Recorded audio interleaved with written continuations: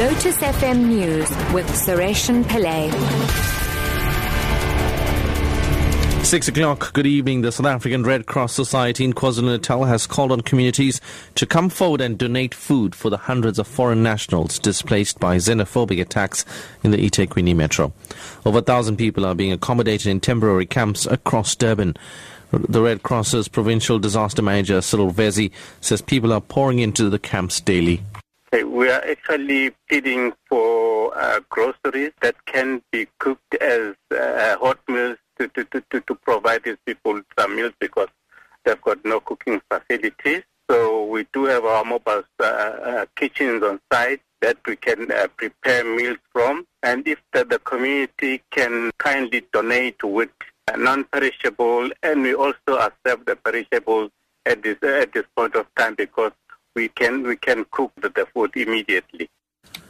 Global governments have been urged not to abuse their powers when dealing with issues of state security threats. This emerged at a one-day seminar in Pretoria on the role of state security in a democratic state. Stakeholders, including researchers and state security experts, raised concerns about the increase in threats to state security, compounded with the acts of terrorism in the continent and abroad. Professor Tiniako Maluleke is from the Faculty of Theology at UNISA. State security is obviously a very important issue for our times.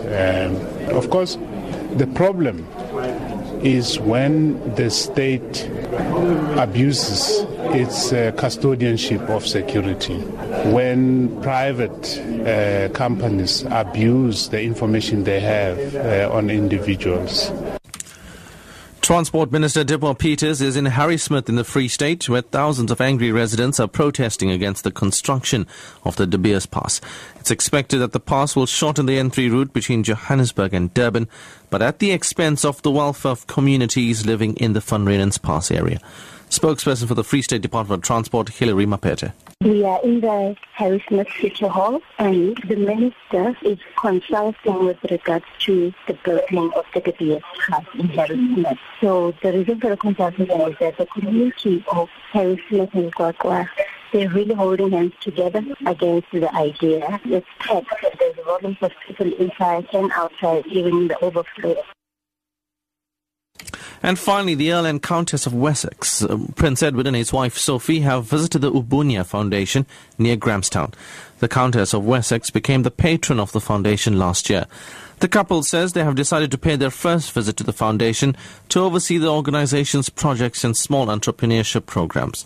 The Ubunia Foundation is a development trust dedicated to unlocking the potential of rural communities through an integrated community development approach.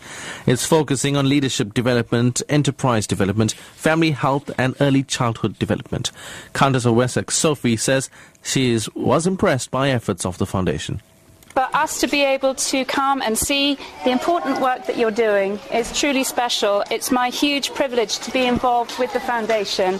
And also very important for the children, for my children, to see immediately from the moment that they come to South Africa that it's not just about wonderful, beautiful animals and beautiful scenery, that there is a huge need to support and protect and nurture the communities that live around and within these beautiful surroundings. Your top story at 6 o'clock, the South African Red Cross Society in KwaZulu-Natal has called on communities to come forward and donate food for their hundreds of foreign nationals displaced by xenophobic attacks in the eThekwini metro. I'm Sureshan Pillay, back at 6:30.